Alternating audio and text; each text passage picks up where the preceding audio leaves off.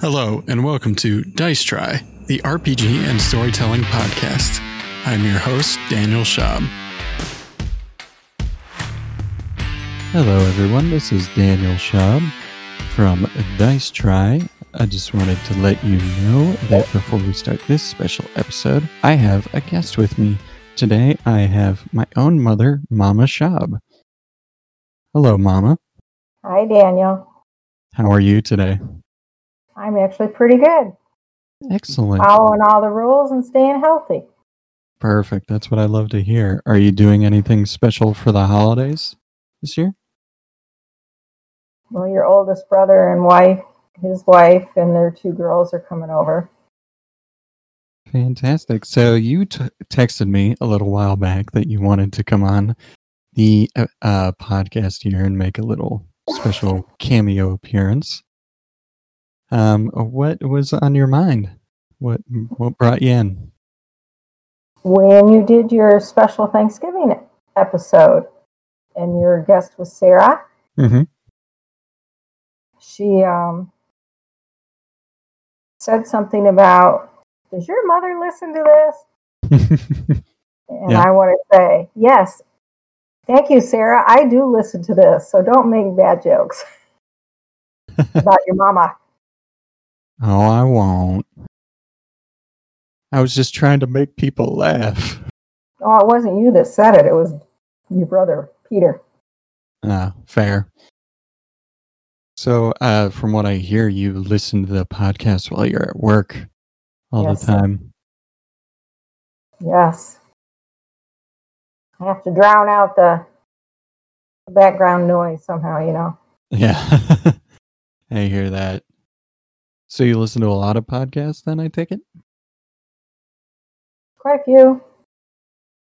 Probably 6 different ones. Yeah. If mine isn't your favorite, and I won't be heartbroken if it isn't, which is your favorite? Small Town Dicks. I've never heard of that show. What is it? It's two detectives. They happen to be twin brothers. And Yardley, is it Yardley Smith? Yeah. Yardley Smith is the hostess. And then she's got these two brothers that were detectives on the police force, and they talk about different cases. They go to small towns and interview other detectives about small town cases. Oh, interesting. And I love Yardley because she asks all the questions that you wish you could ask. You know, what does that mean? What does that stand for? Since we're coming up on the end of the year, I suppose I should talk about my own podcast a little bit. What has been your favorite what's your favorite memory from this year in the podcast? I think my favorite thing is your friends there in California, Paul and Earl.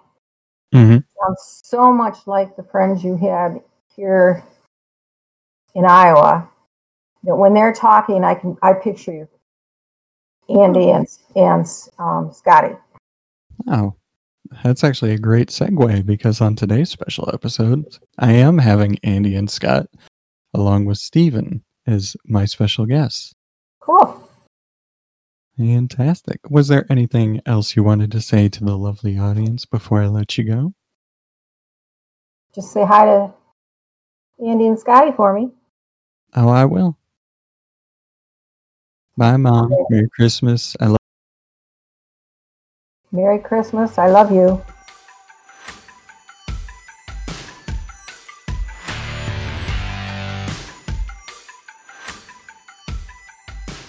Hello, and welcome to another special episode of Dice Try. I am your host and GM, Daniel Schaub, and here I am today with some special guests. They are members of the role-playing game group that I had way back in high school. First of all, we have Andy. Hello. And we have Scott. Hello. We're here to show why he left this place. And Steven. Hey. How are you guys all doing tonight? Doing anything special for the holidays? This episode's coming out on Christmas Eve. The only person I'm going to get to physically see is my mother, I believe, because I'm pretty sure she would have a breakdown if I didn't show up. Fair. I was going to say, I think our mom's probably the same way. We haven't figured out what we're doing exactly yet. Yeah. We should probably also mention that you say when we're mother, Stephen, that you and Andy are brothers. Oh, yeah. Well, now that's just out in the world. Aren't we all kind of brothers? Come on. I got the Christmas Pretty card from your much. mom. So, on today's episode, we're going to be playing a game that we played a little while back, a one-page RPG I created called Broad Street. And here is the basic premise of Broad Street. In Broad Street, the players are going to take on the roles of professional hockey players who are caught up in world-changing scenarios. They have to fight monsters or bad guys in order to prevent catastrophe. In order to play the game, whenever a character is called upon to do something that is related to hockey, such as skating or fighting or something like that, they roll a d12 and I roll a d8. If they get over what I roll, then they succeed. If they get lower than what I roll, they fail. If it's a thing not related to hockey, such as crocheting or pie baking, they'll roll a d4, but I still roll a d8. They must still get a higher result than what I rolled in order to succeed. Does that make sense to you guys? It does. Okay. Yeah, And But I we're got it. very, non-dimensional characters then. I mean, we're just all about hockey, huh? Yes. And there is no health system. There's no magic system or anything like that. Just whatever feels right in the moment, feels funniest. Let's do it. So to start, we're going to get names for all of your characters and the position that you play in hockey. Or Oh, goodness. or if you think of something funnier, such as like what song plays when you score a goal.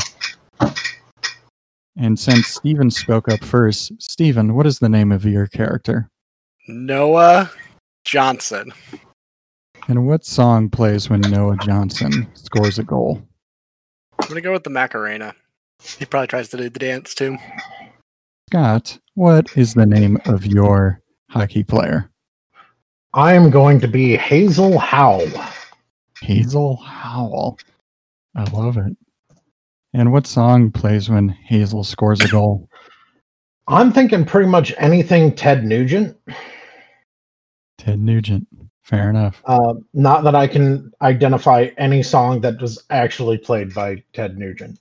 That's all right. I don't want to get a copyright strike, so we won't sing any. And then Andy, what is the name of your hockey player? Louis Tony. Petoni? Yeah. And what song plays when Louis Petoni scores a goal? Crazy Train. Okay, I'm going to go off on a random rant here. The opening chords to Crazy Train are so great, and then the rest of the song blows. That's Like, fair. Everybody that's knows true. the intro. And then they're like, "What? How does the rest of the song go?" Oh, it's not that metal, actually. Just I'm going off the rails over and over again. So, congratulations, everyone. You have created your Broad Street characters. We have Steven playing Noah Johnson, who, when he scores a goal, they play the Macarena. We have Scott playing Hazel Howell, who, whenever he scores a goal, they play a Ted Nugent song. And then we have Andy playing Louis Petoni, and they play Crazy Train when he scores a goal. So let's get into it. We are going to travel into an alternate universe here. We're going to leave behind our homes that we're sitting in. We're traveling into a world where COVID-19 is no longer a concern, and we can travel the world and see and do things that we like. And you three are professional hockey players who are part of a European tour. your team is basically doing recruiting overseas in Europe, in a lot of the Scandinavian countries. And specifically, you're in Finland right now, very far north in Finland, close to Lapland, which is just this flat plain of snow, kind of a desert of snow. No trees grow there or anything. And you're traveling in a rented car that they have provided for you. And you're being driven back to your hotel after a particularly not great game against a local team. And everybody's like pointing the fingers about what went wrong. Noah Johnson, aka Steven, what went wrong in that game? Why did you guys lose? Bad control of the puck. And was there a particular player who wasn't keeping good control of the puck? Probably myself. So you're in the back of this rented limo with your head in your hands, like commiserating about your poor puck control on the ice tonight. Hazel Howell, aka Scott, are you thinking the same thing? Is this Noah Johnson's fault, or are you thinking there's another reason why? Oh, it is quite simple what is going on here. The government has placed a bug inside the hockey puck to control where it goes. This game was rigged, and it is all because Big Brother decided that Finland needed to win. And then Louis Petoni / Andy, you're sitting in the back of your rented limo, and on one side you have Noah Johnson, head in his hands, complaining about bad puck control on his part.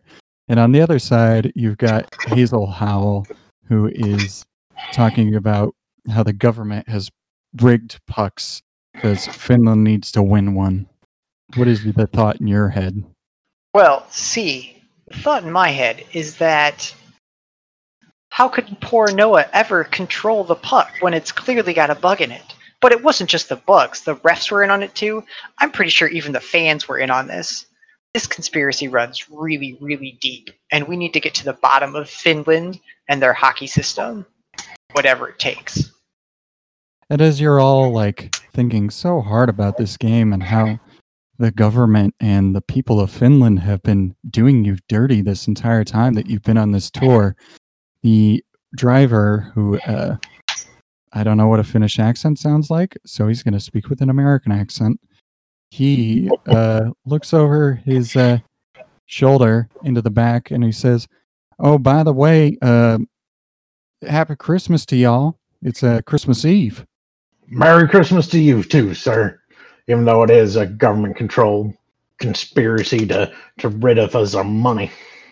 Oh, come on now. I like Christmas. Who doesn't like Christmas? You don't like getting stuff? It's the stuff that the problem. The holiday needs to remain as it should be.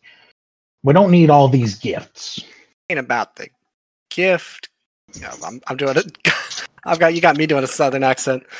It ain't about the gift giving.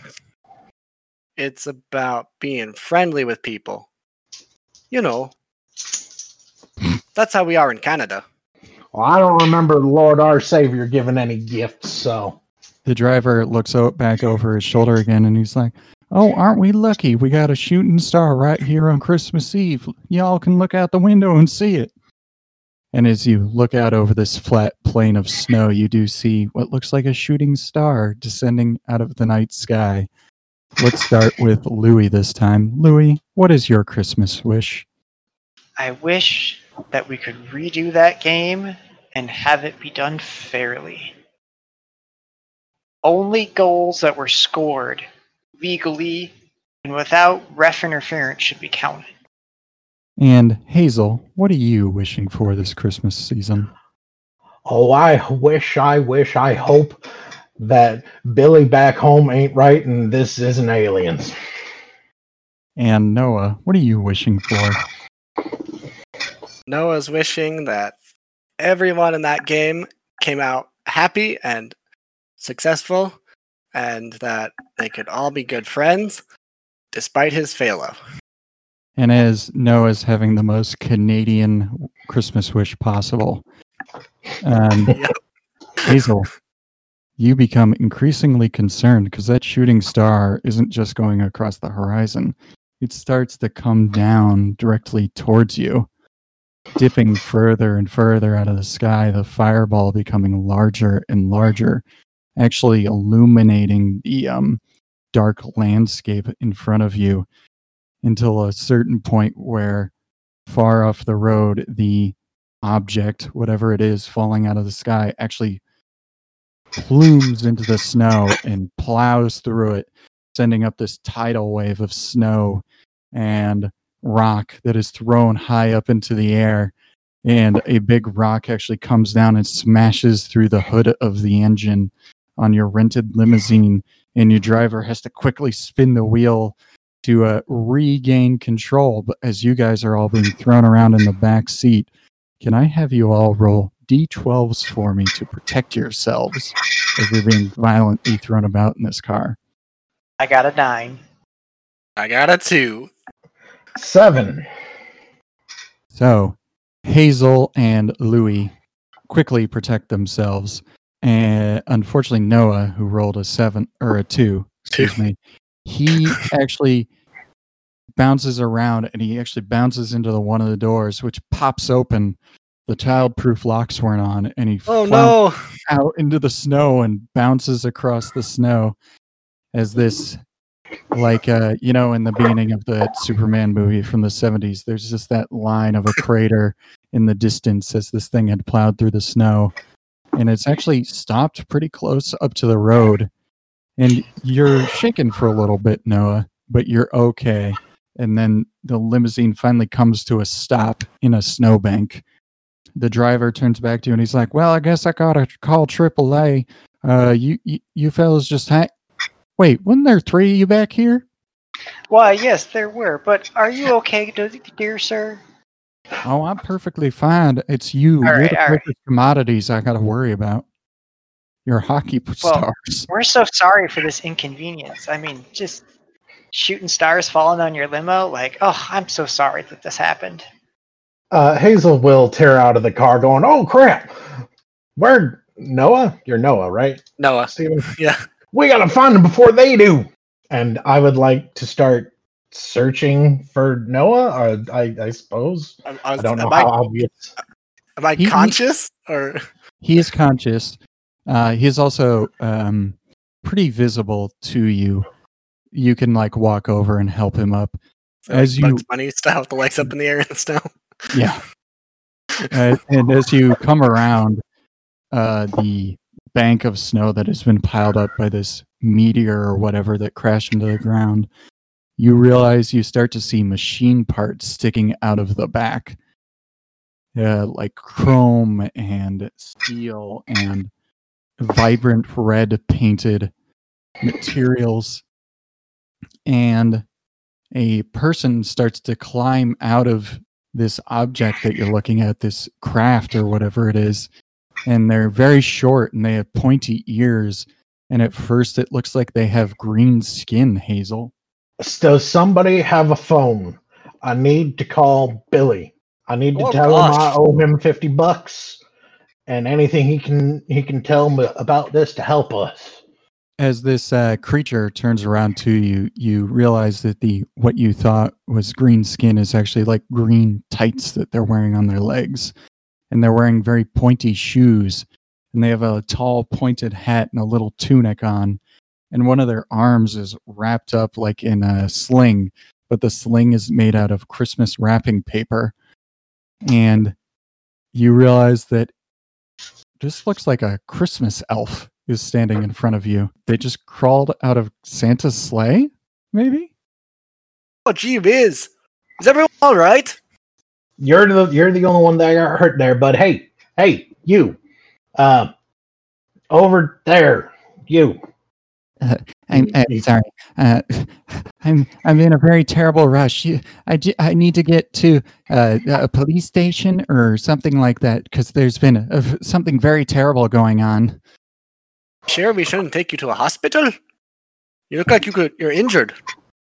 Oh no! I just need some candy and then I'll be feeling all right. But my boss, he's been taken captive, and he's going to be hurt if we don't help him out real soon. You seem awful quick to want to go to the authorities. What are you hiding? I'm not hiding anything. What's wrong with the authorities? Oh, they work for the government. Well, the government's just there to protect us. I don't know much about that. Where I come from, we don't really have much of a government. Oh, you can't trust them. You don't want to go there? Trust me on this. Now, you look like with the pointy shoes. They're a little bit colorful, but they can pass for cowboy boots. And your hat's a little funky, but I'm gonna. You could be just a weird cowboy of a holiday theme. Sure. I'm a Christmas elf. Gee whiz! You work for Santa? That's right, friend. I work for Santa.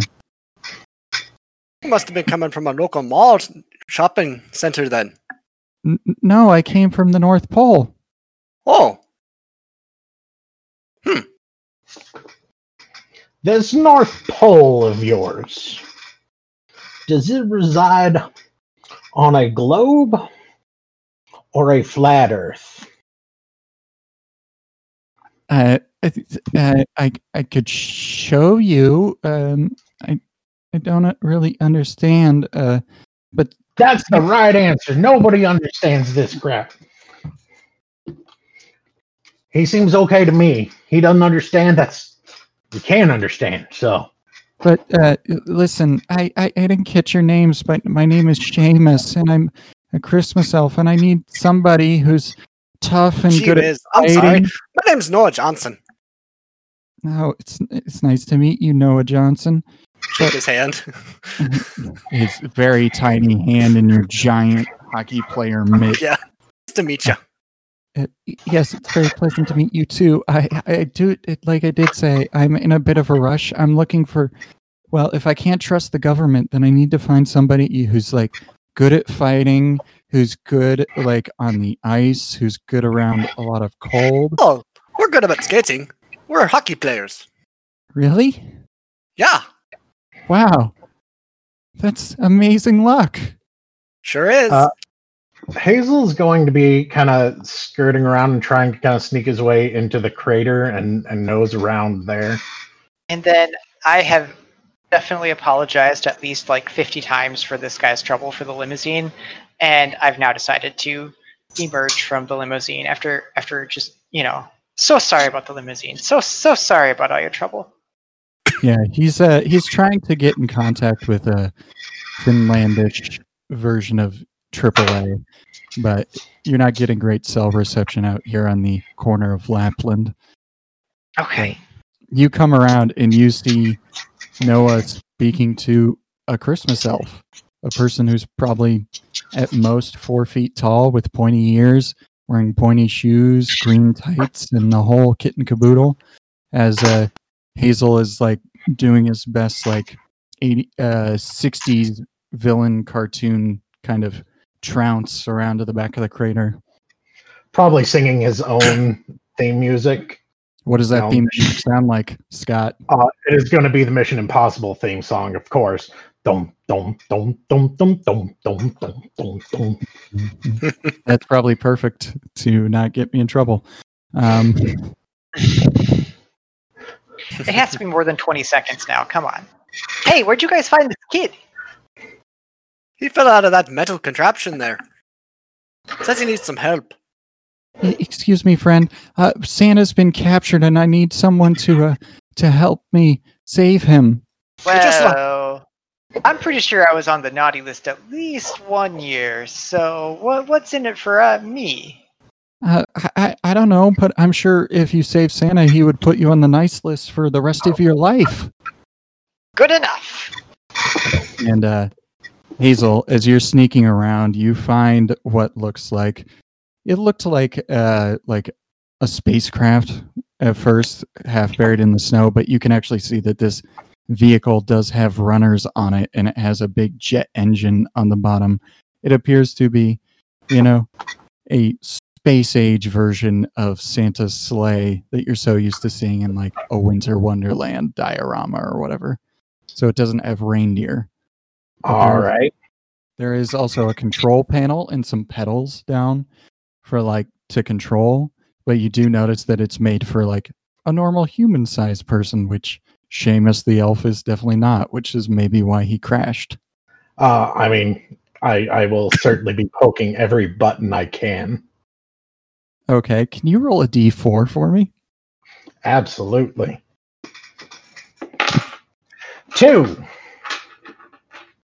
I rolled a 1. So you do not burn the Christmas elf as you turn on the jet engine, but it definitely warms up. And you're like, oh, if I press that next button, it starts ignition. Hey, Tiny, where's the weapon systems on this thing? Weapon systems, it's not designed for that. I mean, we do have, and he like pats a tube on the side of it, and he's like, this is to help us fire presents down the chimney. Well, it'll have to do. So you're saying that you'll help me? Oh, Well, we have to. The big picture and here. Seamus like does a little yippee jump up and like kick his feet together, but then you see like grabs his arm in pain and he's like, ooh, oh, I shouldn't have done that. So, and Seamus begins walking you through how to fly, which you've already sort of figured out. He points out which buttons you need to put in order, and the elf positioning system. It's like built into the comic, like barbershop pole for the North Pole lights up, guiding you back towards the North Pole. So, it's a little bit nippy out here. In the movies, these things always have a hot chocolate maker. Do you have a little gizmo like that? Oh, of course. And he like pops a little contraption and it starts making you hot chocolate or espresso, just about any drink that you can think of right now that would warm you up, maybe even some that are alcoholic. Yes. So you pull backwards out of the crater and the snowbank in front of you crumples basically back into itself. And then the sleigh does a little turnaround, it does a run up, and then it takes off like a fighter plane. The wind whipping past you and snow drifting past your hair. And you hear the limo driver far in the distance. Are you going to be at practice later on? Poor guy, he's probably going to get in trouble for this. Well, I mean, could we call him some reindeer to tow him or something there? Once we get Santa's workshop back under control, we should be able to do that, yes. I'm sure we can just explain the situation. They'll understand. This is for Santa. So you start flying through the air, through the darkness, back towards the North Pole, and eventually the horizon begins to be lit up by the northern lights. You know, those iridescent greens and purples on the horizon. You realize that you have left any known map far behind as you draw closer and closer to that North Pole on the console in front of you on the EPS. And you start to pull downwards, and this frozen tundra that you had been seeing is now being populated by large trees, Christmas trees, in big forests and swaths. And there's, even though it's a frozen wasteland, or what you seem to be, there are like running rivers where there are polar bears like playing around in the water and stuff like that.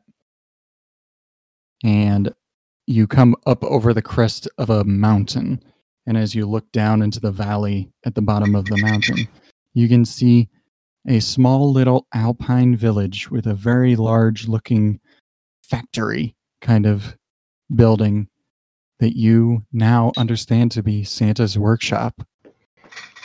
Oh, man. Weird. Got quite the setup here. Yeah, it's far away from the prying eyes of government. And Seamus like elbows you in the rib. I love it. Now, which one of these buildings is Santa in then, eh? And what all happened here? Who took Santa? Well, we need to go into stealth mode. And he like pushes some buttons on the sleigh, and the vibrant red color that the sleigh is painted turns black. And that seems to be about it for stealth mode. It still like has the jet engine roaring and all that. I don't understand. It was just like we were building these new toys for the holidays to give away to all the good boys and girls and hockey players, and then the toys, they just started taking over the factory, and they locked up most of the elves in the factory, and then they went up to the house where Mr. and Mrs. Claus live, and he like points halfway up the mountain on the other side of the valley, and halfway up following like a perfectly winding trail up the mountain, going around Christmas trees and whatnot that are so beautifully decorated, leads up to this little cottage halfway up the mountain, which is almost too picturesque in the distance. But considering you've stumbled upon Santa's village, it can't be that unbelievable, right? Take a sip of my nice hot cocoa and just enjoy the view. As you are all flying around over the roar of the jet engine as you're heading down towards the factory, you can start to hear a buzz, like a zzz sound. It sounds like those like old school biplane toys, like a RC biplane or something. But then out of the darkness comes these biplanes, which are about the size of kid's tricycle or something. So it's larger than an RC, but still not full size. And they start swooping down out of the moonlight towards you, painted with Red Baron colors. And you hear little and these little darts like poke into the sleigh around you. And you are now in a dogfight with some biplane toys. Guys, what are you going to do? Oh, golly. Seamus there. What do we have that we can throw or hit at these guys? Do you have any hockey sticks? Yeah, you have your hockey stuff. That fella, the big one who's always talking about the government, he was asking about the present firing tube. It doesn't have any presents in it, but maybe you could find something to fire out of it. I've got some of those hockey pucks with bugs in them. Let's shoot those. Perfect. So, as Hazel is at the controls, who's climbing up to load the weapon? I'll climb up to load. Okay, so you actually have to climb up out of your seat because the tube along the side is kind of like a pneumatic tube, the old school ones they had at the bank, like Mm-hmm. And normally there's a nozzle at the top that Santa's bag like hooks into, so the presents can just be sucked out of that and fired. So you have to get up there and load some pucks in to then activate the pneumatic tube. But you could, since you're standing out of your seat, like dipping and dodging these biplanes, you could very well fall out of this sleigh. I need you to roll. This is a balance thing, and you balance on skates all the time. Let's have you roll a d12. A 1. Wow, that was really close because I rolled a 2. So Louis steps up to get onto the back of the sleigh and load up the pucks. And as he does, his foot steps up onto the rail on the side of the sleigh. And it's a lot slicker because it's made of like this highly polished chrome. And your foot actually slips. And you're not falling all the way down, but you slip and go past the tube, and your hands grab onto the runner below the sleigh. And you're now dangling beside the jet engine as you're dipping and diving between all of these combatants. Hazel, I need you to roll. I will allow you to roll 2 d4s and take the higher of the 2 because Seamus has been teaching you how to fly, but it's not a hockey skill. Alrighty. 3 and a 1, so 3. So you are having some trouble, and as you come around to try and dodge, you actually turn broadside into one of these biplanes that's flying towards you, and a bunch of those darts that are being fired out, they actually pierce into the jet engine, and now these plumes of flame are shooting out of the engine. almost singeing poor Louis right on the face. Oh, guys, I'm so sorry. I've fallen over. Noah, what are you going to do? You're in a not so great situation here. Don't worry, Louis. I'll get you. I'm gonna grab a stick and try to like shove it out and grab him and like hoist him in with it, like hook him with like the edge of the stick and like hoist him in. Oh, so you're hooking, which is a Yeah. hooking thing. That's a Is it? D12. A 10. Perfect. So you reach out and with the hooked end of the stick, you stick it into the collar so it actually catches like behind his shoulder blade on the shirt and coat, and you yank him back up into the I sled. got you, Louis. Just like I'm a wee kitten. But you're still in trouble because there are these 3 biplane toys flying around you. What's the next part of the plan, guys? How well is the plane flying? Are we going to need to be thinking of a crash landing here? If you get fired upon again and get hit, you will probably crash, yeah. Okay. Are any of them coming close enough I can swing it out with the stick? Sure. Why not? That sounds fun. Why don't you roll a d12 for me? 10 again. Perfect.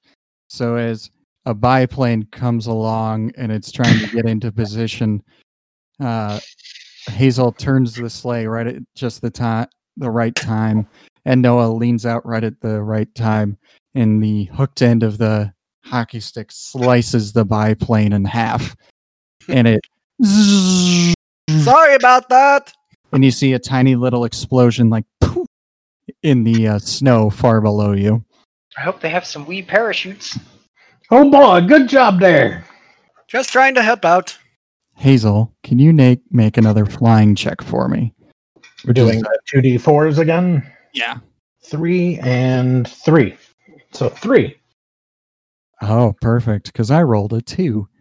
So you are very lucky. One of these biplanes dips very fast out of the moonlight, classic Red Baron style, coming out of the sun, to get you right across the top. But you dive quickly to get out of the way, and his darts that he's firing miss you completely. Ah, you can't get me. I've seen the movies. I know what you're up to. All right, Louis, what are you going to do? Well, we've got to get this present launcher loaded. So I'm going to attempt to climb back up and load that. Okay, can you roll a d12 for me? A 12. Perfect. So, almost like you weren't embarrassing yourself before, you balance yourself back up there. You open up your practice bag and you dump some of the hockey pucks in. They clatter inside, and you close the nozzle on the top to seal it. She's loaded. And Seamus says, "Ready to fire, Captain." I like the sound of that, Captain.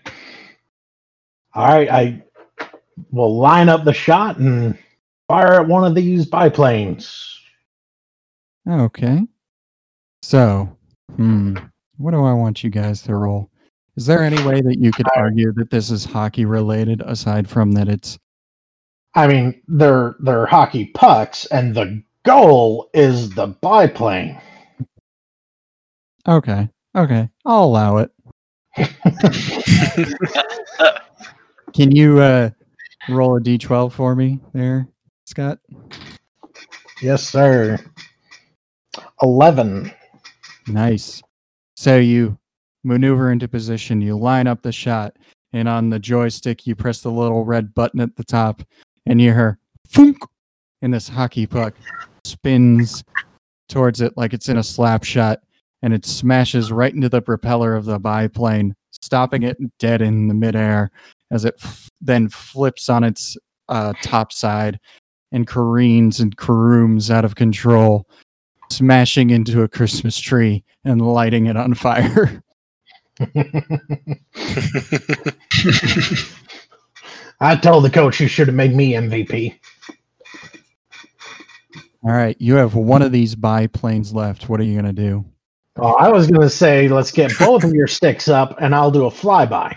So, twice the odds of hitting it, like Noah We'll did just check earlier. it into a corner. Right. We'll box him in. Or high Smash sticking? Yeah. That's more like it. Yeah, high stick. Okay. So can each of you roll both Andy and Steven roll a d12 for me? 5. 6. Okay. So Hazel dips the sleigh downwards. He's actually starting by playing chicken with one of the biplanes. You're coming right at each other. And even though, one of them is very much larger than the other, the biplane is just firing these darts into the front of the sleigh, and you can actually see some of the readings on the console going haywire as sparks are flying out, classic Star Trek style, as things are starting to fall apart. And then at the very last second, Hazel dips the sleigh underneath of the biplane, and the sticks come up high to high stick the biplane, and it chops off both wings at the same time on the left and the right. So the plane just turns into a missile that flies outward and smashes into the mountain behind you, starting a little mini avalanche, but not a huge one. Oi, high five. So what sort of shape is the craft in now? You are definitely going to have to land. You probably won't even make it to Santa's workshop. All right. Well, great job, boys. But good news, bad news. We're gonna die. We're not gonna die. And when Right, Seamus? Louis says we're not going to die, a panel on the jet engine just like blows off, and a gout of flame is spearing out the side of the jet engine. Sorry, maybe we are gonna die. Hazel will try his best for a soft crash landing. Okay. Can you Maybe go ahead and roll for a soft snowbank? Can you roll 2d force for me? That will be a Ford. Okay. So you are actually going to bring yourself into a pretty soft landing, but you're going to have to bail out really quickly because this baby's going to blow. Tumble over the side. Yeah, I'll say, all right, we're coming in. Once you're down, get out and get away. Condo. And one of those needles showing the engine temp is just like off the charts as more and more flame and sparks are coming out of it. And the sleigh comes down for a fairly soft landing because I rolled so crap. But immediately another side of the jet engine blows off, and you all like are running in slow motion. Maybe one of you actually even picks up Seamus under your arm as you're running because his little legs can't keep up. And the sleigh explodes behind you, action movie style, as you're thrown from your feet and flying through the air, but landing softly into the snowbanks amidst the Christmas trees that are also brightly lit.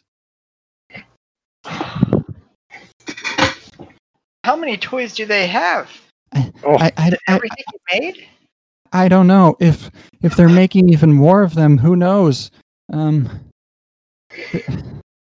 what should we do? Do we need to freeze Santa, or do we need to stop him from making more toys first? Well, I don't know who designed the toys. They must be like radio controlled or something. They were just passed down from the hires up about, these are the new toys that we're going to make, but I don't think they came from the big man himself. But somebody's controlling them, presumably. Well, they ain't very nice, that's for sure. No, they definitely belong on the naughty list, that's for sure. So you're saying if we freeze Santa, he should be able to shut all this down? I think so. All right, so how far away from the workshop are we now? So you're actually pretty close to the workshop. You would just need to sneak a little bit. If you want to get up to Santa's cottage, that's a longer walk where you might have to sneak around or fight more toys. I'm going to ask the elf if there's any other... Is it like a corporate offices section or something like that? There are some offices. They're connected to the factory. That's where the designers work, designing all the new toys that I want to be a designer one day, but I don't know if I'm ever going to make it. Oh, you'll make it there if I have to take you there today. Oh, that's great. I think. Do you think they could that could be the location of the radio controlling all these smart toys? Maybe at least we could find the designs and figure out how they are controlling them and what they're designed for and all that. That sounds like a great plan. Yeah, I'm thinking maybe before we go after the big man, we got a lower profile if we don't have the head honcho next to us. That makes sense. But we better hurry. Yeah, we gotta save Santa. Okay.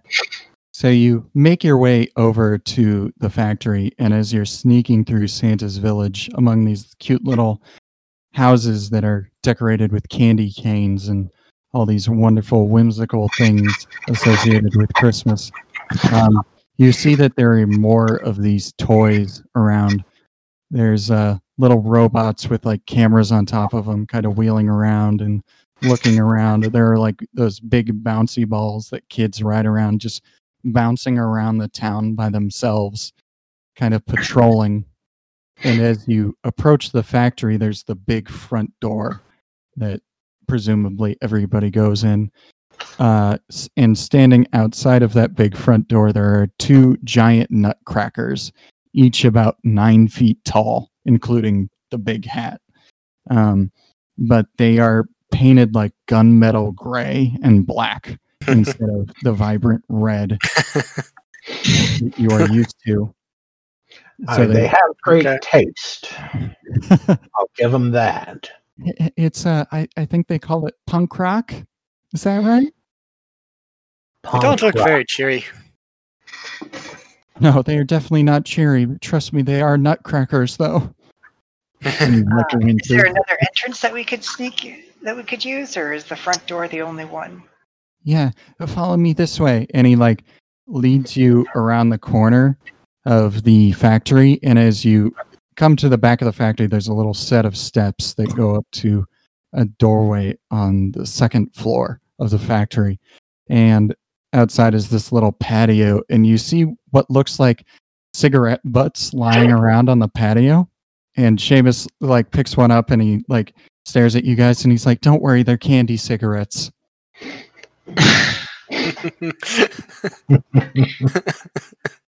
So he guides you up to the door on the second floor and he jiggles the handle and he's like, "Oh no, it's locked."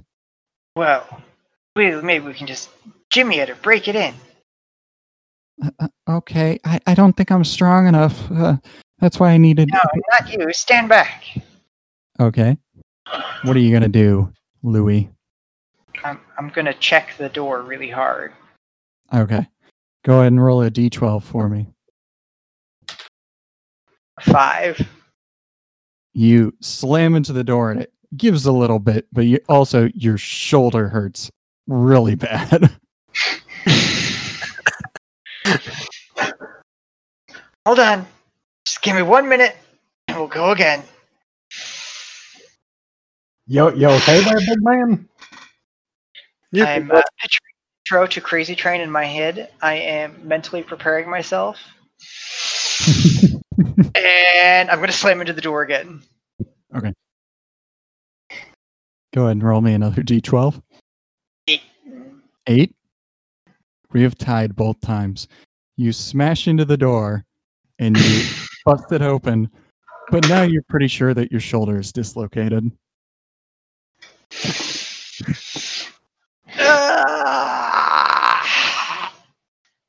You all right there? Yeah, I just got to work something out here. Pal, your arm's doing the floppy flop. Yeah. I can see. As I'm like massaging my neck and shoulder, like doing giant breaths.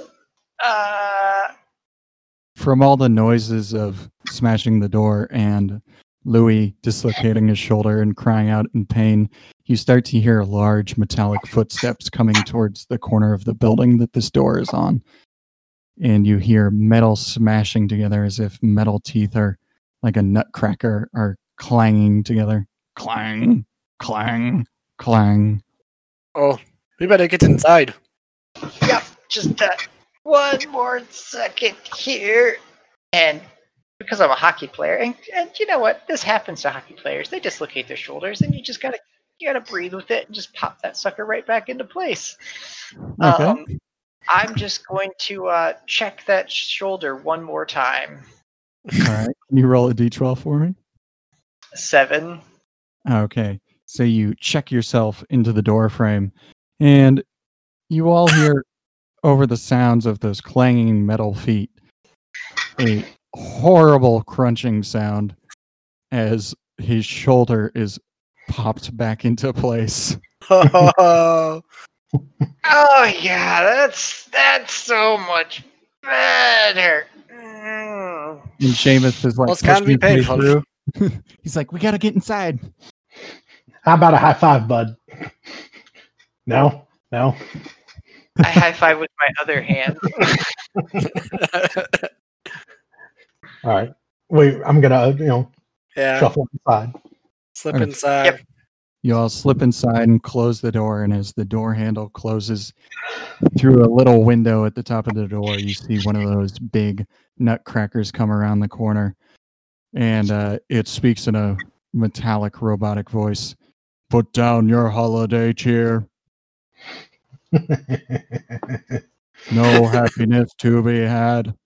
Scanning. And as it scans, its eyes light up red, and it's scanning, and then the light turns off, and it's like, no merriment detected. And it marches back to where it came from. You now find yourself in the offices of the factory.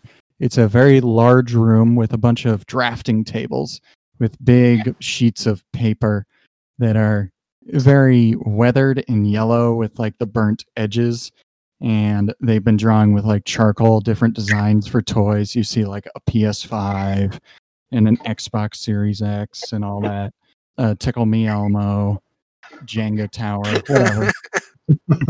Tickle me up.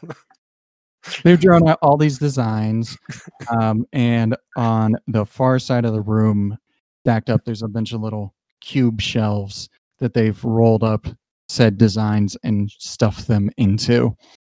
And that's immediately where Seamus goes to look through the designs and kind of see.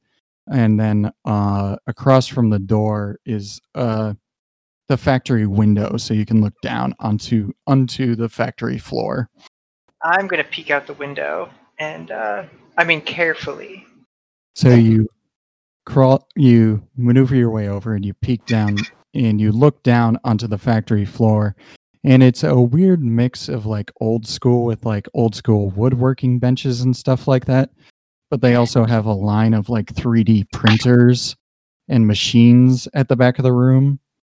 And it's a very large room. They also do the present wrapping and everything down here. But in the middle of the room, there's a group of 30 to 40 elves who are all like seated with their like arms full crossed across their knees, kind of protecting themselves, and kind of holding them at gunpoint is 6 toy soldiers who are all about 5 feet tall. They look like they're made out of plastic, and all their features are very soft, like they're almost unfinished, like the toys aren't completely done. Then you hear the factory whirring a little bit, and way back at the far end of the room, you can see there are a couple of elves, some of them being held at gunpoint at one of the machines, and they're like pulling levers, and the machine like spits and whirs, and a little bit of smoke comes out, and then on a conveyor belt rolls out one of these new toy soldiers. This half-completed toy soldier with like a classic flintlock rifle in its hands.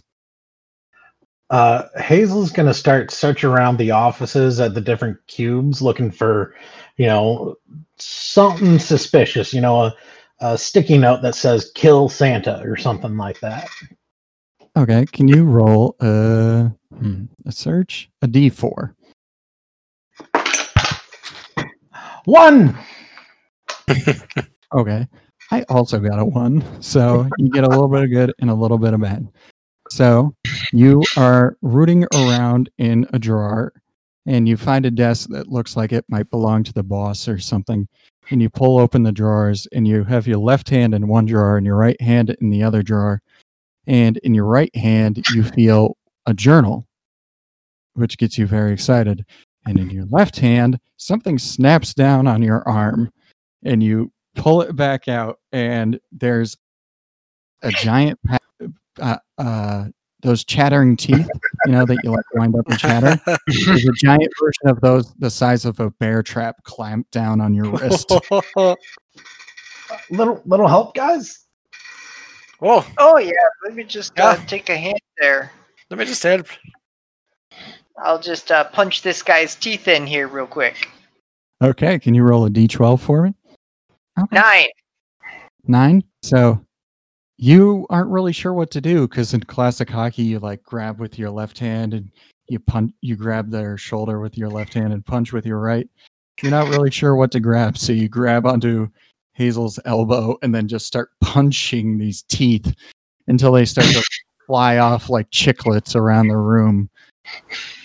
And the chattering teeth fall to the floor and what's left of the gums, quote unquote, clatter against each other for a couple of seconds, and then it just stops with its mouth open.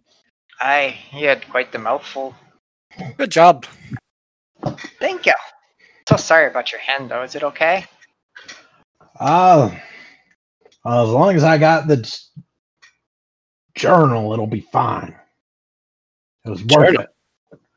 Yeah. This desk here looked like it belongs to the boss, and I'm thinking maybe he had something to do. So now there's a journal here that I will read. Okay. So you open the journal and you start reading, and it's this journal of an entire lifetime of an elf, talking about how many Christmases he's worked for Santa, and when he started, he was just so happy to be working on the factory line as a present wrapper. But his dreams were to move up within the hierarchy of the organization and, work on the woodworking and design and everything. And he's worked every job in the factory during all his years serving as one of Santa's elves. And he actually worked his way up into becoming the head of the factory eventually, overseeing design and everything. But you get the sense that there's a little bit of resentment towards Santa because the elves, they spend all year, they surrender every Christmas to making toys for children, and Santa's the one who gets all the credit for it. That doesn't seem fair, does it? He's putting all this hard work into creating these beautiful, unique designs that nobody else is capable of. And making it for all the people of the world doesn't seem fair. Maybe the rightful thing to do is that Santa shouldn't be the one in charge of everything. It should be a man like himself, a man who's done everything for Christmas. Well, there's our perp. I mean, I can kind of see his point, though. Nobody ever thinks of the elves. Santa gets all the milk and cookies, and That is true. Thank you. Do the elves ever get a thank you? Does Santa thank the elves? Seamus, does Santa ever thank you? Yeah, what's wrong? He's like digging through he hasn't really been listening / looking over your shoulders. He's digging through all the designs. He has like some tucked under his arm. Why do you ask? I mean, Santa's nice. Oh, so he does say thank you. He thanks you for all your hard work? Yeah. So your boss is just a nutter. Rufus? I mean, he's passionate about his work. I don't think passionate's the right word at this point. Do you know of Rufus having any experimental projects that he may have had people working on? Well, I mean, all the designs go through him, so here, and he clears one off one of the drafting tables and he starts unrolling the designs that he's found, and he rolls out like the design of the biplane that you guys were in a dogfight with, and he rolls out design for the Nutcracker or the toy soldiers that you saw down on the factory floor and whatnot. And he's like, you see, these toys aren't really useful to most people. Who would want a 9-foot-tall gunmetal gray Nutcracker? Well, I wouldn't say nobody has use of that. Not sure.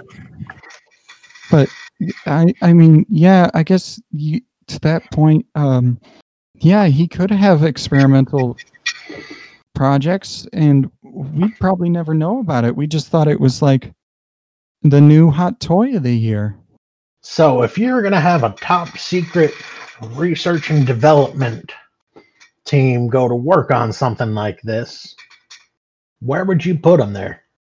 Oh, I don't know. I've never really thought about it. But if you look at all the designs here, they are all radio controlled, so it is one person, I think, controlling all of them. I think what you're saying is that Rufus tricked us all into creating these toys because we took him at his word because we're trusting elves who believe everybody is good. And he's not? Do you recognize this? I'll hold up the journal just to get a reaction if there is any out of them. And he flips through the pages and he starts like, he's reading the first few pages where Rufus is talking about how excited he is to be working for Santa and everything. And he's got like a big smile on his face and he keeps turning the pages and his face just turns to sad, to dour, to angry, to shocked, to upset. He's going through like all the emotions in the course of these pages. He is definitely surprised. And he gets to the point where he's talking about like where Rufus was talking about, an elf like Rufus should be the one in charge of Christmas and everything. And he just like drops the book and he's like, that's impossible. Overthrowing Santa? He's a mad elf. He's crazy. Well, it's clearly not impossible.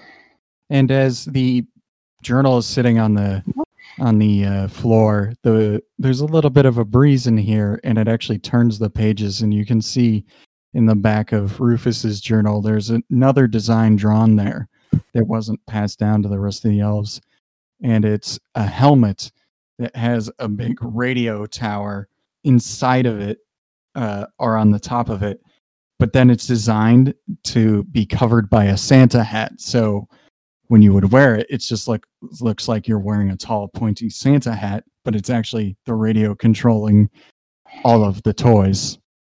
Very clever. Okay. Where do we find Rufus? Because he's obviously going to be the one wearing this hat. He won't trust that with anybody.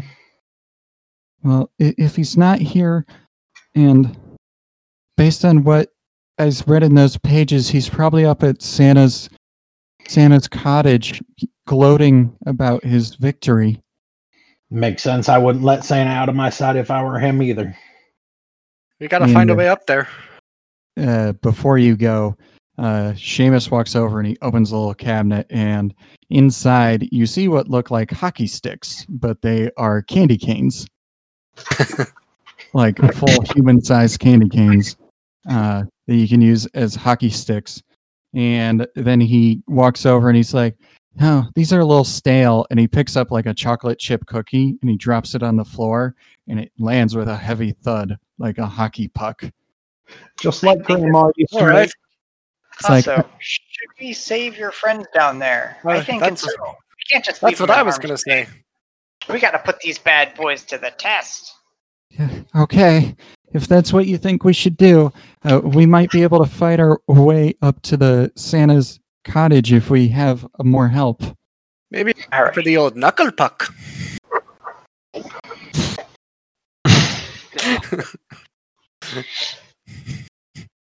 Oh, Stephen. Okay. So, you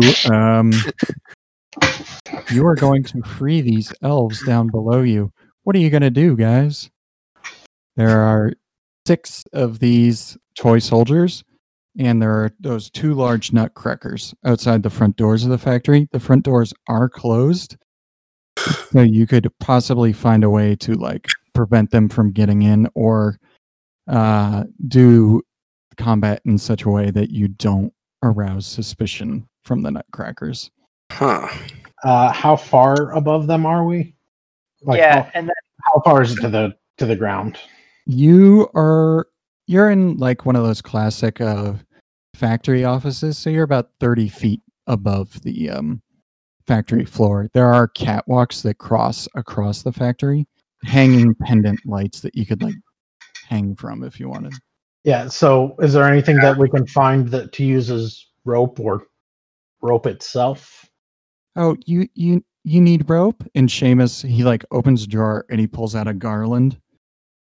It goes around a Christmas tree and hands it to you. So this is what I'm thinking for freeing the other elves. We tie this rope to Seamus here and stealthily lower him down and let him start freeing them while we do our thing with the other toy soldiers. yeah. Seamus, is there one more candy cane that we could? What kind? Or do the doors? Yeah. Could we just lodge it between the two handles or whatever, or something, so that we could lock the doors? Yeah. None of the doors in Santa's villages have locks on them because we never thought we'd need them. But yeah, we could probably wedge the door closed somehow. I mean, with the candy cane, like, is it like those, the handles that stick out so you grab it and pull it? Yeah, I could do that. And he picks up a candy cane and it's like massive compared to him. Yeah, I mean, if you can do it, that's great. Oh. Yeah, thank you. All right, so I'll start tying the garland around his waist. You tie the garland around his waist and squeeze it so it's nice and tight. And then you creep out onto the catwalk in order to lower him down, presumably. Yes. Okay, so roll a d12 just to make sure he does not plummet to the floor.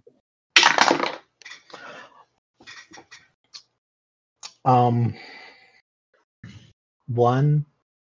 No! Oh no! So you put Seamus over the edge, and this little elf is so much heavier than you thought he would be, because that garland just slips right through your hands, and the candy cane he's holding in front of himself, you just hear a little and then the candy cane shatters and bits of candy cane fly up into the air, and a little piece of candy cane like gets lodged in his cheek as a sharp shard goes into his cheek. And the toy soldiers all look around and they see this elf lying face down amidst all the other elves, and then they see the garland tied around his waist, and their eyes follow the garland up towards the catwalk. You have like a second to act before they fire upon you. What are you going to do, guys? I am going to dive behind a desk while saying, the garland was slippery.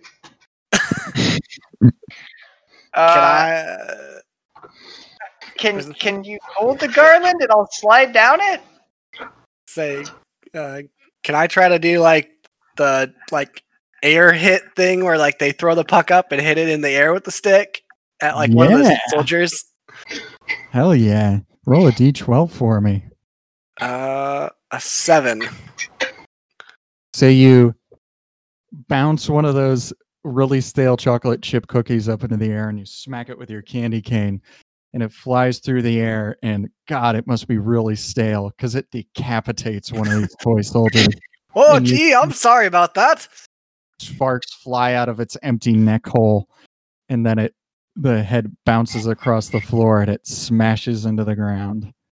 What were you going to do, Louis? Did Hazel drop the garland?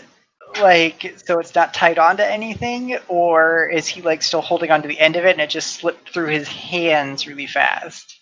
It slipped through his hands really fast. He still has the end of it. Okay. I'm going to be like, Hazel, don't drop me! And I'm going to rappel over the edge using my hockey stick to zip line down that thing. Okay. You both roll a d12 for me. Oh no. I'll give you 2 guesses as to what I rolled, but you'll only need 1. You did a 1? Okay, I rolled a 3. So this was gonna fail spectacularly anyway. Oh boy. Yeah, so I also Poor rolled a 1. Seamus. Oh. Yes!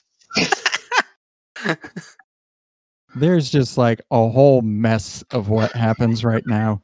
So the garland flies out of Hazel's hands as Louis is sliding down it, and you get most of the way down, and then you feel yourself go weightless as you are no longer being held up, and you crash down on top of one of the toy soldiers, crushing it with your weight, I'll say. Yeah! The garland's really slippery. My hands are sweaty. I'm realizing the reason we lost our game. The goalie can't hold anything. Okay, so the toy soldiers are going to act now. So can each of you roll a d12 just to avoid gunfire? I need a dice jail. I got a 7. I got a 10. I got yet another 1. Yeah. That dice needs to go away. Noah and Louis both expertly evade this gunfire, but even hiding behind a desk, this dart shoots out one of the flintlock pistols, and it smashes through the desk and into Hazel's shoulder, stabbing him in the back. And as he leans forward and like grunts in pain, a little flag unfurls from the dart that says "bang."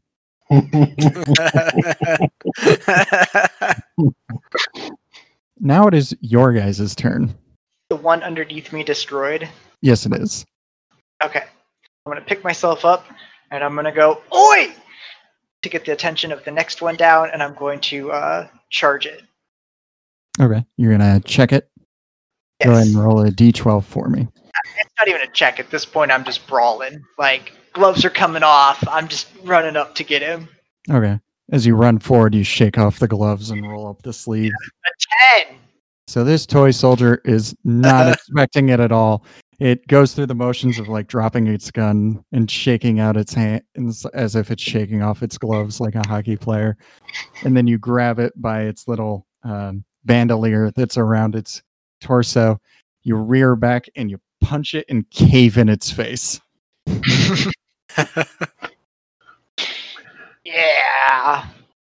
So what? We need to get down there, Noah. Yep. What's the quickest way we can do that? I think we do like Louis did and just jump on him. That's not an awful idea. I mean, it is, but I don't have anything better.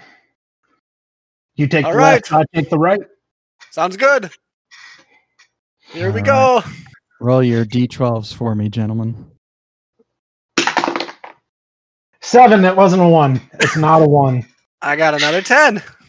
So you both swan dive off of the catwalk in perfect unison, and then like bring an elbow down on top of the soldiers as you land upon them, and their heads both pop off and pinwheel through the air with sparks flying up in perfect unison.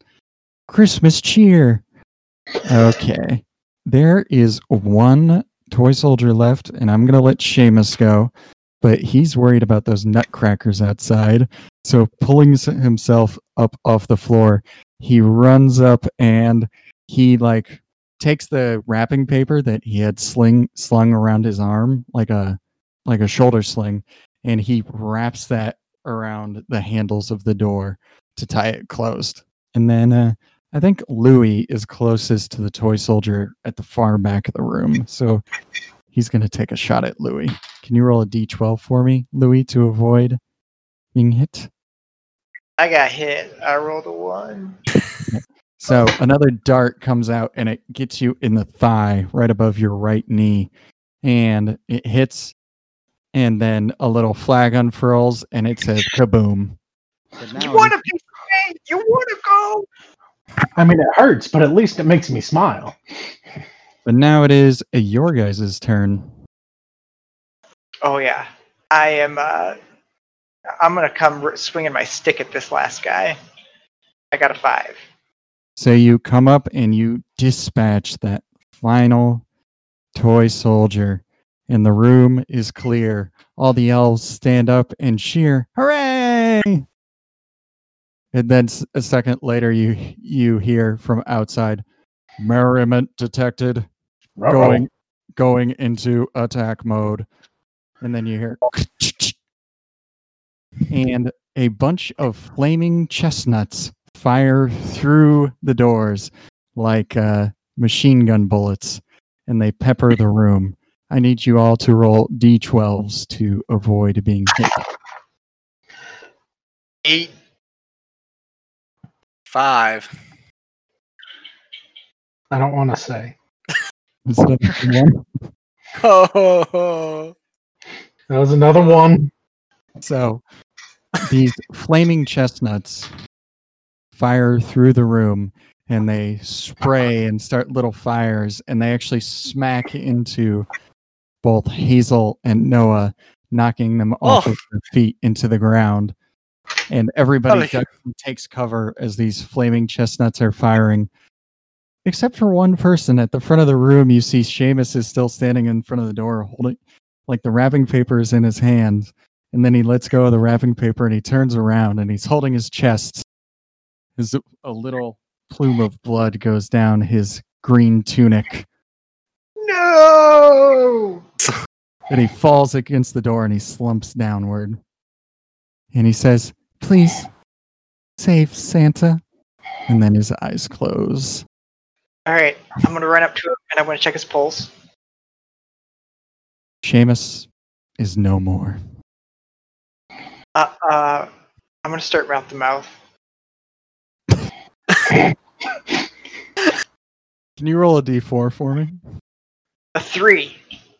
Okay, you start mouth to mouth, but you're getting a thready pulse. You're getting him back, but you don't know if it's real. I'm gonna make direct eye contact with one of the elves, and I'm gonna say, "Get a defibrillator." I'm sorry, what? We gotta shock his heart. Get a defibrillator. That's not how elves work. How do elves work? We have to save him with Christmas cheer. How do we do that?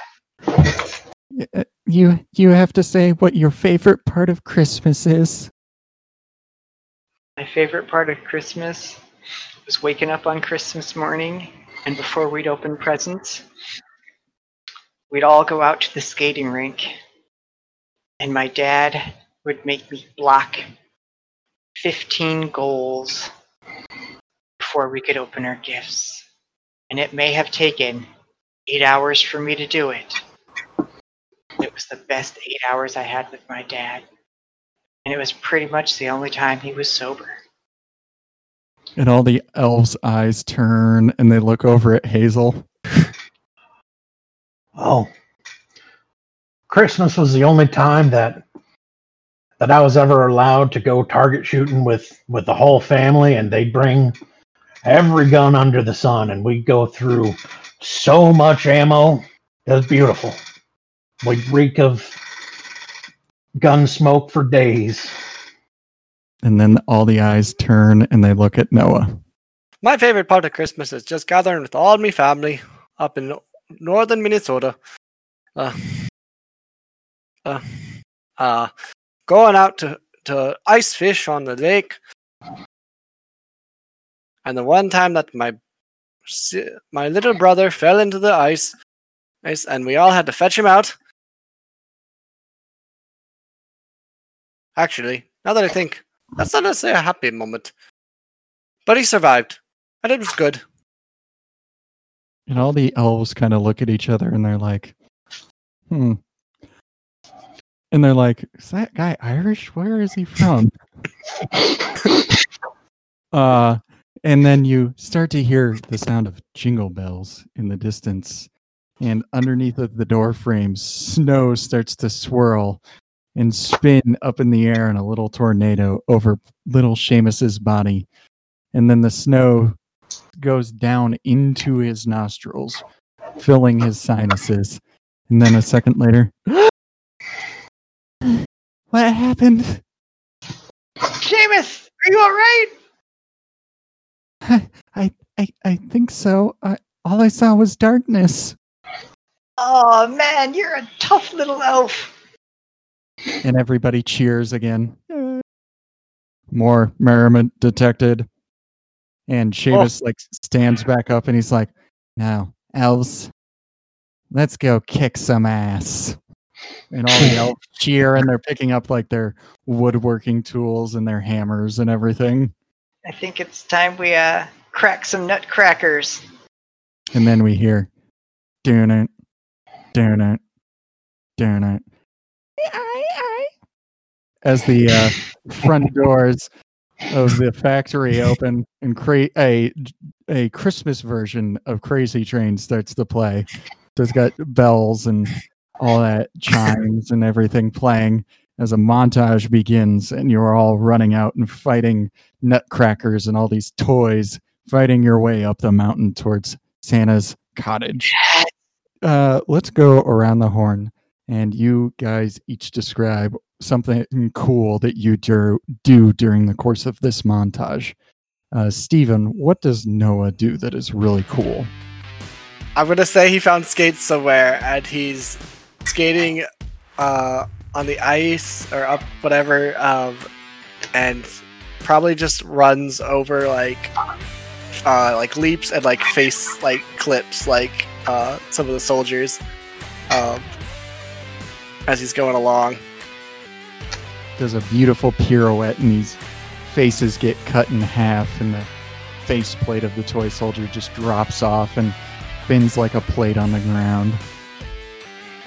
Scott, what does Hazel do that's very cool? Hazel's going to come up behind one of the toy soldiers, and he's going to use his candy stick. Yeah, mm-hmm. And he's going to trip him up like you would in hockey. And he's going to jump up on his shoulders and leap off of those shoulders and take his hockey candy stick and bash it in the face of one of these nutcrackers. And the hook on the end of the candy cane actually catches underneath the chin, and as you pull the candy cane away, it rips off the head of the toy soldier. And Andy, what does Louie do that's very cool? Well, I was going to invent skates, but that was stolen from me. Sorry. Alright. Well, when the doors throw open and it's my theme song playing, I'm going to be knocking one of these cookies back and forth. And I am going to do one of those shots where I knock it at the close sky and it bounces off of him and then hits the other guy and then hits another guy and then comes flying back to me, and I catch the cookie in my mouth and I take a bite.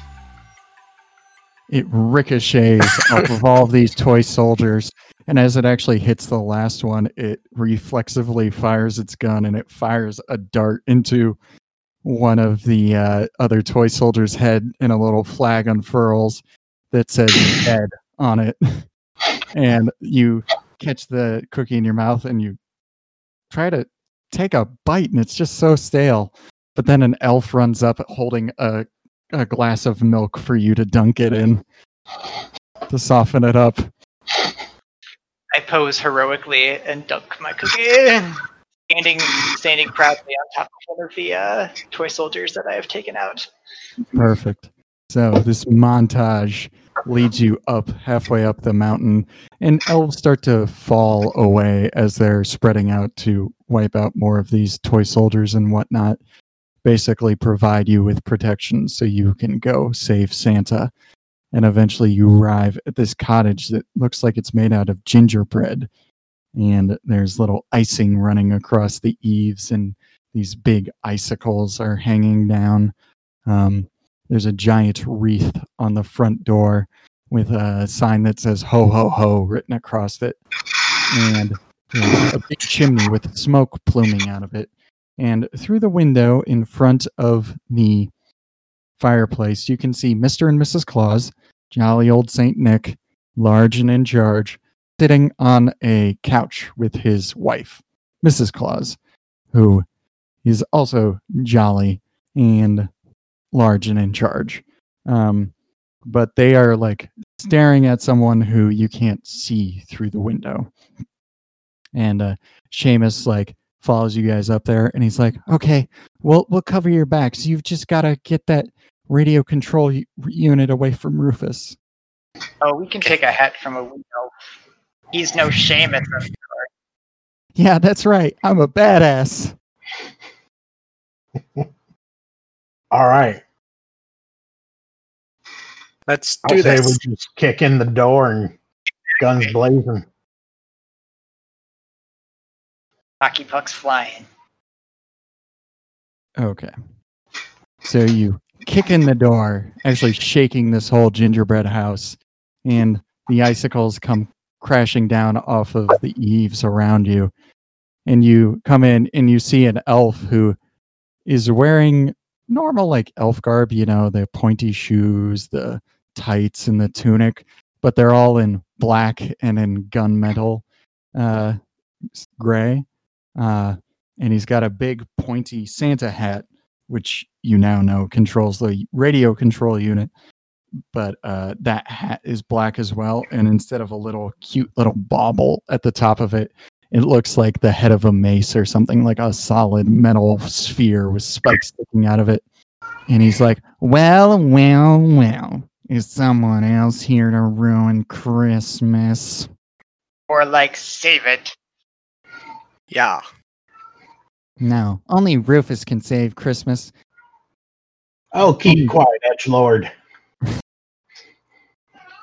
Only Rufus can make sure everybody's appreciated for their hard work. And he's looking at Santa. Well, I don't know what you're talking about, little boy. My name is Rufus. I've worked for you for 800 years and you don't know my name?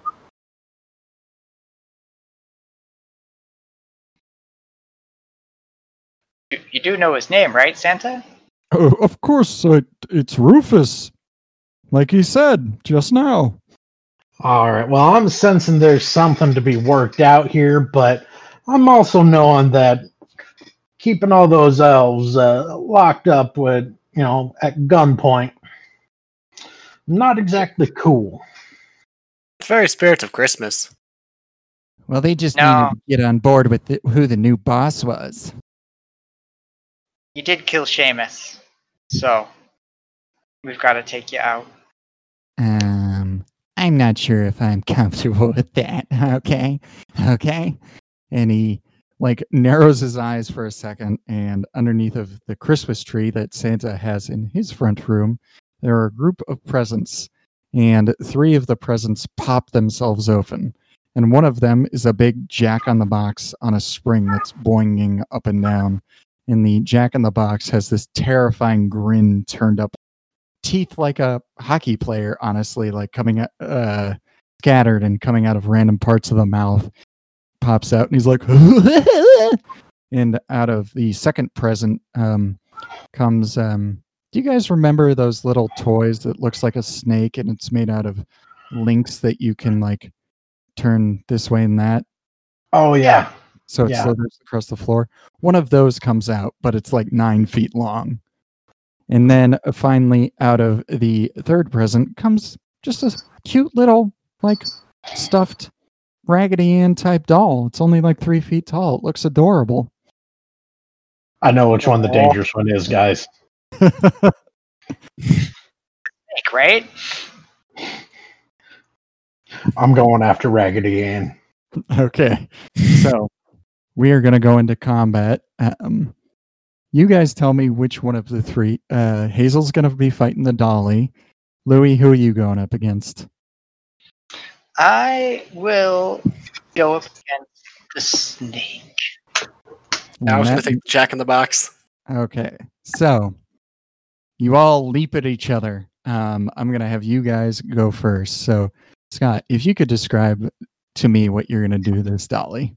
Well, what I'd like to do is just get a good hold on her and chuck her in the fireplace. Okay. Knock the snake into the fire. So, can you go ahead and roll a d12 for me? 11. It's Okay. it's like a 1, but there's 2 of them next to each other, and it's better that way. So you grab onto Dolly and you're looking into her cute little button eyes as she's writhing around in your hands so aggressively and so much stronger than you thought she would ever freaking be. And she reaches into her little blouse dress that she's wearing and she pulls out a knife that's almost as tall as she is. I knew it. I knew it. It's Chucky. Playtime?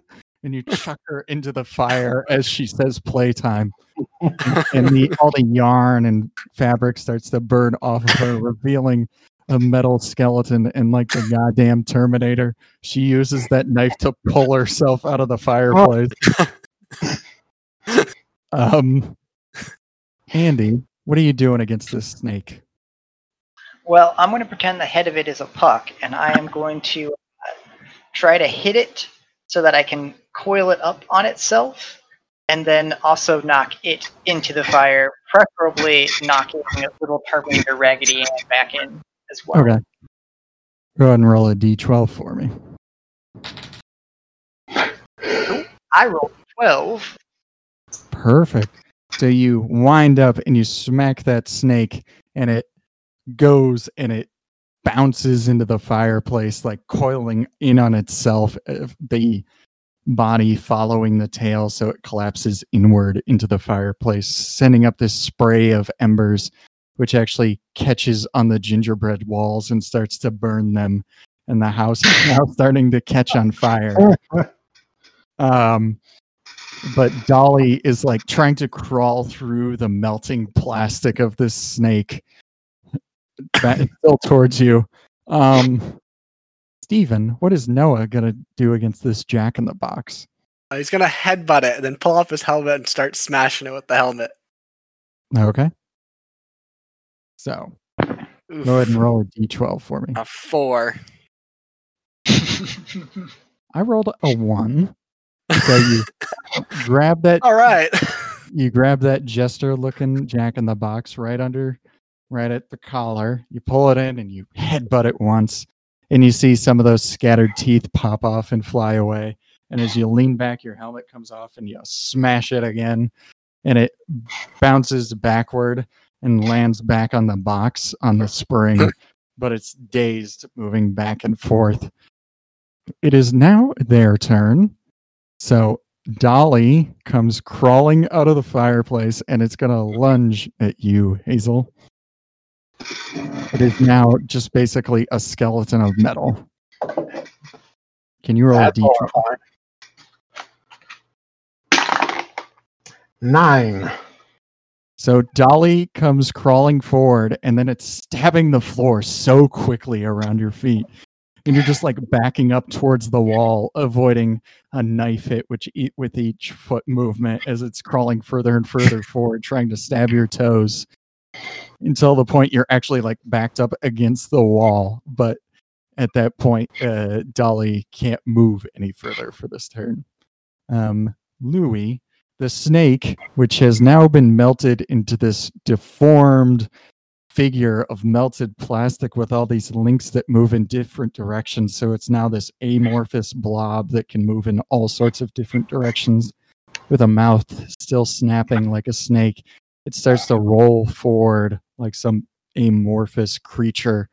And as it rolls forward, the head is going to come down and try to swallow you. Can you roll a d12 for me? 8. Okay. So I also got an 8. So what happens is the head actually comes down on you, but before it can snap shut, your hands come out and you're holding the jaws open as its head is over the upper half of your body. There. Or my candy cane, I guess I should say. Yeah. You're like holding it open with the candy cane, and you can see classic, like in the middle of the candy cane, little splinters are starting to break off as the candy cane is losing structural integrity. And then Steven, the Jack-in-the-Box, is going to try and grab you. And can you roll a d12 for me? Oh boy. 2. Okay. So what you guys see is Noah is grabbed by the Jack-in-the-Box, and then both he and the Jack-in-the-Box disappear into the box. Oh, goodness. And Noah, what you see is you are falling through inky blackness, the deep well of space, surrounded by very distant stars and galaxies. Oh, boy. And as you're falling through this inky black space, this massive face of a jester is formed in a constellation, and it's gnashing its teeth towards you. Oh. Let's go back to your guys' turn. What are you going to do? Hazel's going to try and get the fire poker from beside the fireplace and skewer it through Murder Maggie here and stick it into the gingerbread behind it, so that it's kind of sticking up, so that it's if it's this wire frame now, it shouldn't be able to move. Perfect. I love it. Go and roll a d12 for me. I missed. You know that thing I've been really good at tonight? Rolling what? I rolled another 1. So you go to stab this wireframe doll, and it just like turns itself over out of the way, and then its arms twist backward to get itself back up into position to crawl back at you. And you're just standing there with a fireplace poker in your hand as this doll is defying any sort of physics of the way it should move, as if it had no joints. Louis, what are you going to do against this snake ball that's trying to eat you?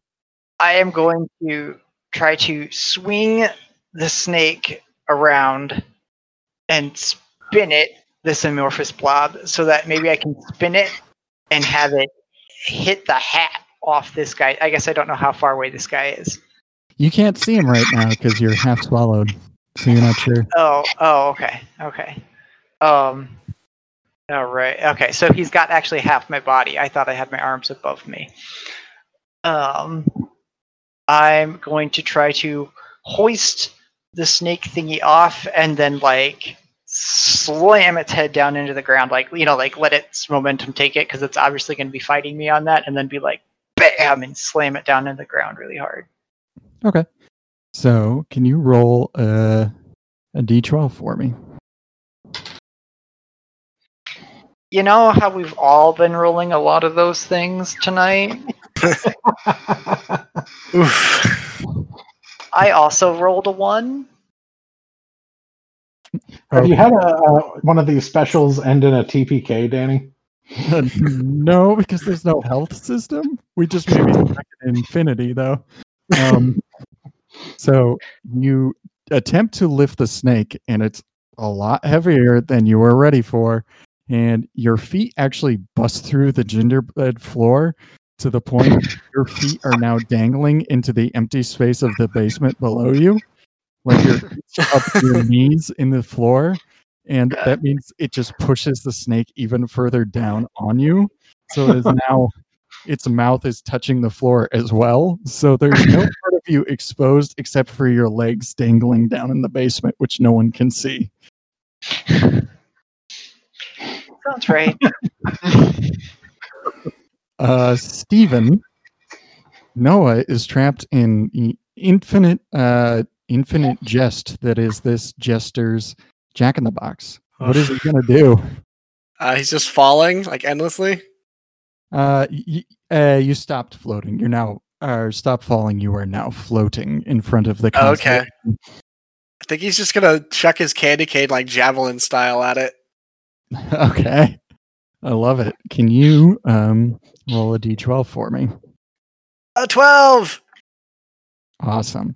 So you turn your candy cane around and you huck it like a javelin at the constellation, and the mouth of this constellation that looks like the jester's face from the Jack in the Box is opening its mouth to come at you, but it pierces into the mouth, and out in the real world, the Jack in the Box pops out of the top of the box as a candy cane is spearing it through the mouth, and it goes all the way up and spears the Jack in the Box to the ceiling, and the box falls apart, and there lies Noah. I did it, guys! Now it is going to be the bad guy's turn. Hazel, the dolly now comes around to you, and it hugs around your leg, and it's like, but it's now playtime. I just need, I'm gonna pee. And you start to smell fuel instead of water, like a little dolly that pees. It's got gasoline or something in it, and the building's already on fire. Can you roll a d12 to evade being blown up? 10.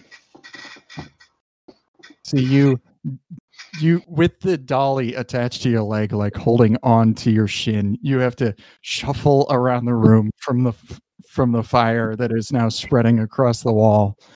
And then we come around to the snake, which is holding Louie. First of all, I want to check if the floor holds. What do you want, high or low, Andy? I want it. Okay. Is the floor holding better for me or worse for me? If it breaks, you're both going to go into the basement down below, and it will definitely just swallow you. As you Okay. go. I want it to hold, and I want highs. You want high. Okay. I want high. Okay. I got a 3. So. I said lows. You can play it back. Play it back. I said lows. Oh, I will. Don't worry. The gingerbread floor cracks and crumbles, and both the snake amorphous blob and Louie disappear down into the basement below, and you hit the floor below, and your feet touch and push you all the way up into the snake's throat now. So you are fully swallowed. The Jack in the Box is dead, though, so nothing happens there. Noah, can you just make a D12 for awareness to see if something happens? 7. Okay. So you see Rufus is now trying to make a run for it. And on your turn, you will be allowed to do something about it. Okay. Let's start with Hazel. Scott, you still have Dolly attached to your leg, and now a trail of fire is following you around the room as her urine is being ignited. I'm going to go near the Christmas tree, and I'm going to take some Christmas lights off of it, and I'm once again going to try and use its wire frame against it, and loop it around there and yank her off my leg so that she's just suspended in space. Okay. Go ahead and make a D12 roll for me. 4. Well, I rolled a 2, so you're okay. So you take those Christmas lights and you wrap it around her neck and you yank on it, so it yanks her up off of your leg, and she gets pulled halfway up into the tree. And as she's thrashing around, her head actually crashes into one of the Christmas lights, and an electrical current runs throughout her body. And she starts to shimmy and shake as she's being electrocuted, and sparks start to shoot out of what's left of her eyes. And she says, and then her wireframe just goes limp, hanging from the Christmas tree. Beautiful internet. Classic. Yeah. This is our Christmas special, folks. Louie, what are you going to do? You are now fully inside of this snake. But you can move around a little bit if you want to fight it from the inside or something, or find some other. Oh, I definitely want to fight it from the inside. I want to try to break the end of my candy cane really quick into a point, and then I want to try to, and I mean like the rounded portion, I want to like try to sharpen that, and then I want to try to slice through with like a power hit type move. Okay. So go ahead and roll a d12 for me. A 4. Okay, I rolled a 7. Oh boy. So you go to break your candy cane that you were holding. And you know how I said you were like prying the jaws open with the candy cane and it was losing structural integrity? Mm-hmm. Structural integrity is now completely lost as you try to break off the end of it because the candy cane just falls to pieces. On your next one, at most, you might have like a shiv of candy cane. Great. Noah, Rufus is trying to make a break for the door as the gingerbread cottage of Santa is burning down around you. I'm gonna grab my candy cane, the star off the tree, and try to do another like knock shot at the hat. Can you go ahead and roll a d12 for me? 11. Okay. So as Rufus is running, the snow blurring around him, you're starting to lose him in the distance, and then you just like close one eye and you're pointing at him, kind of Babe Ruth style. And then you flick that star up, you smack it, flies through the air like a ninja star, and it just cuts through the top of the hat, and you see a bunch of sparks fly out as the radio control that is controlling everything dies.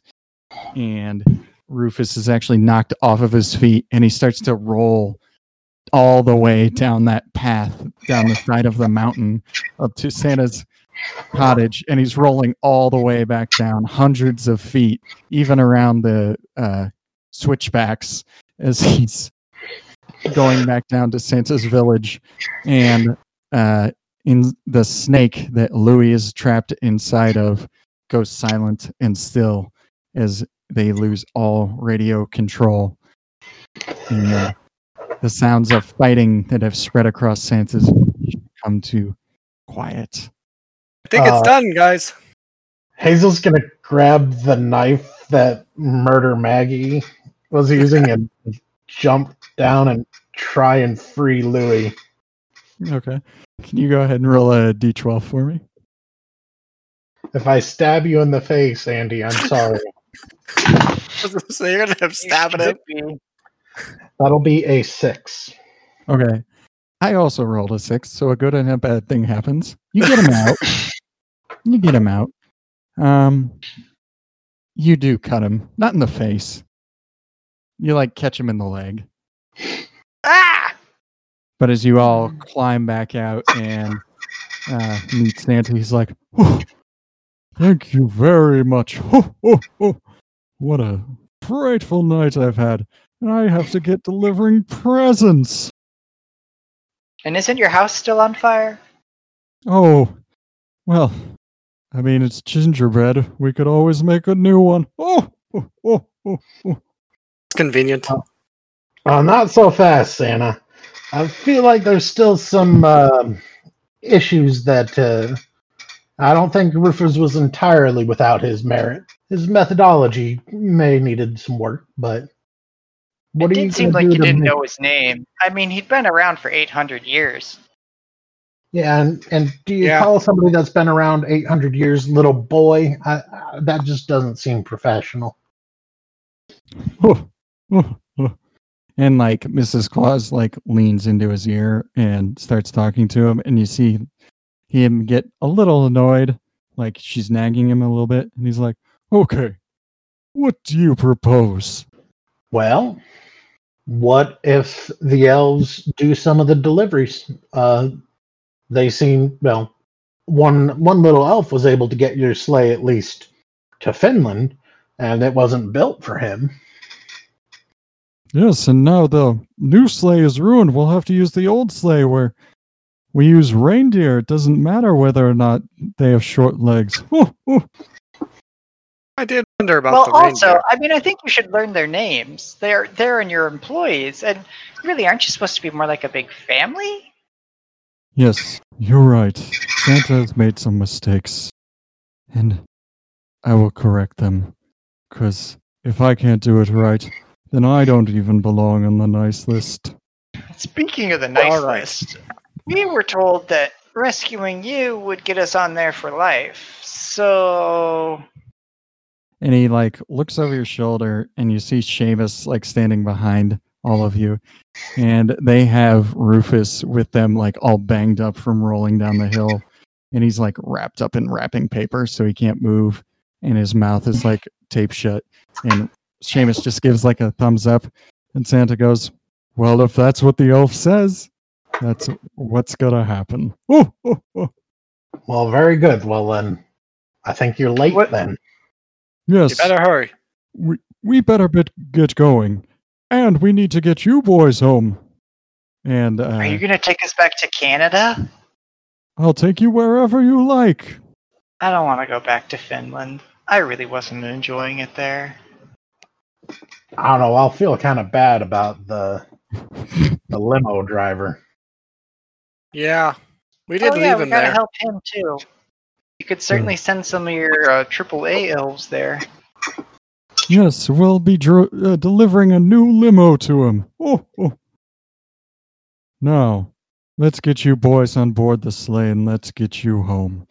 And as you get onto the sleigh with all the reindeer pulled on front of him, the classic sleigh that you all know and love, and it pulls off with Santa's village glowing in the light of Christmas lights and the northern lights rising up behind the mountains.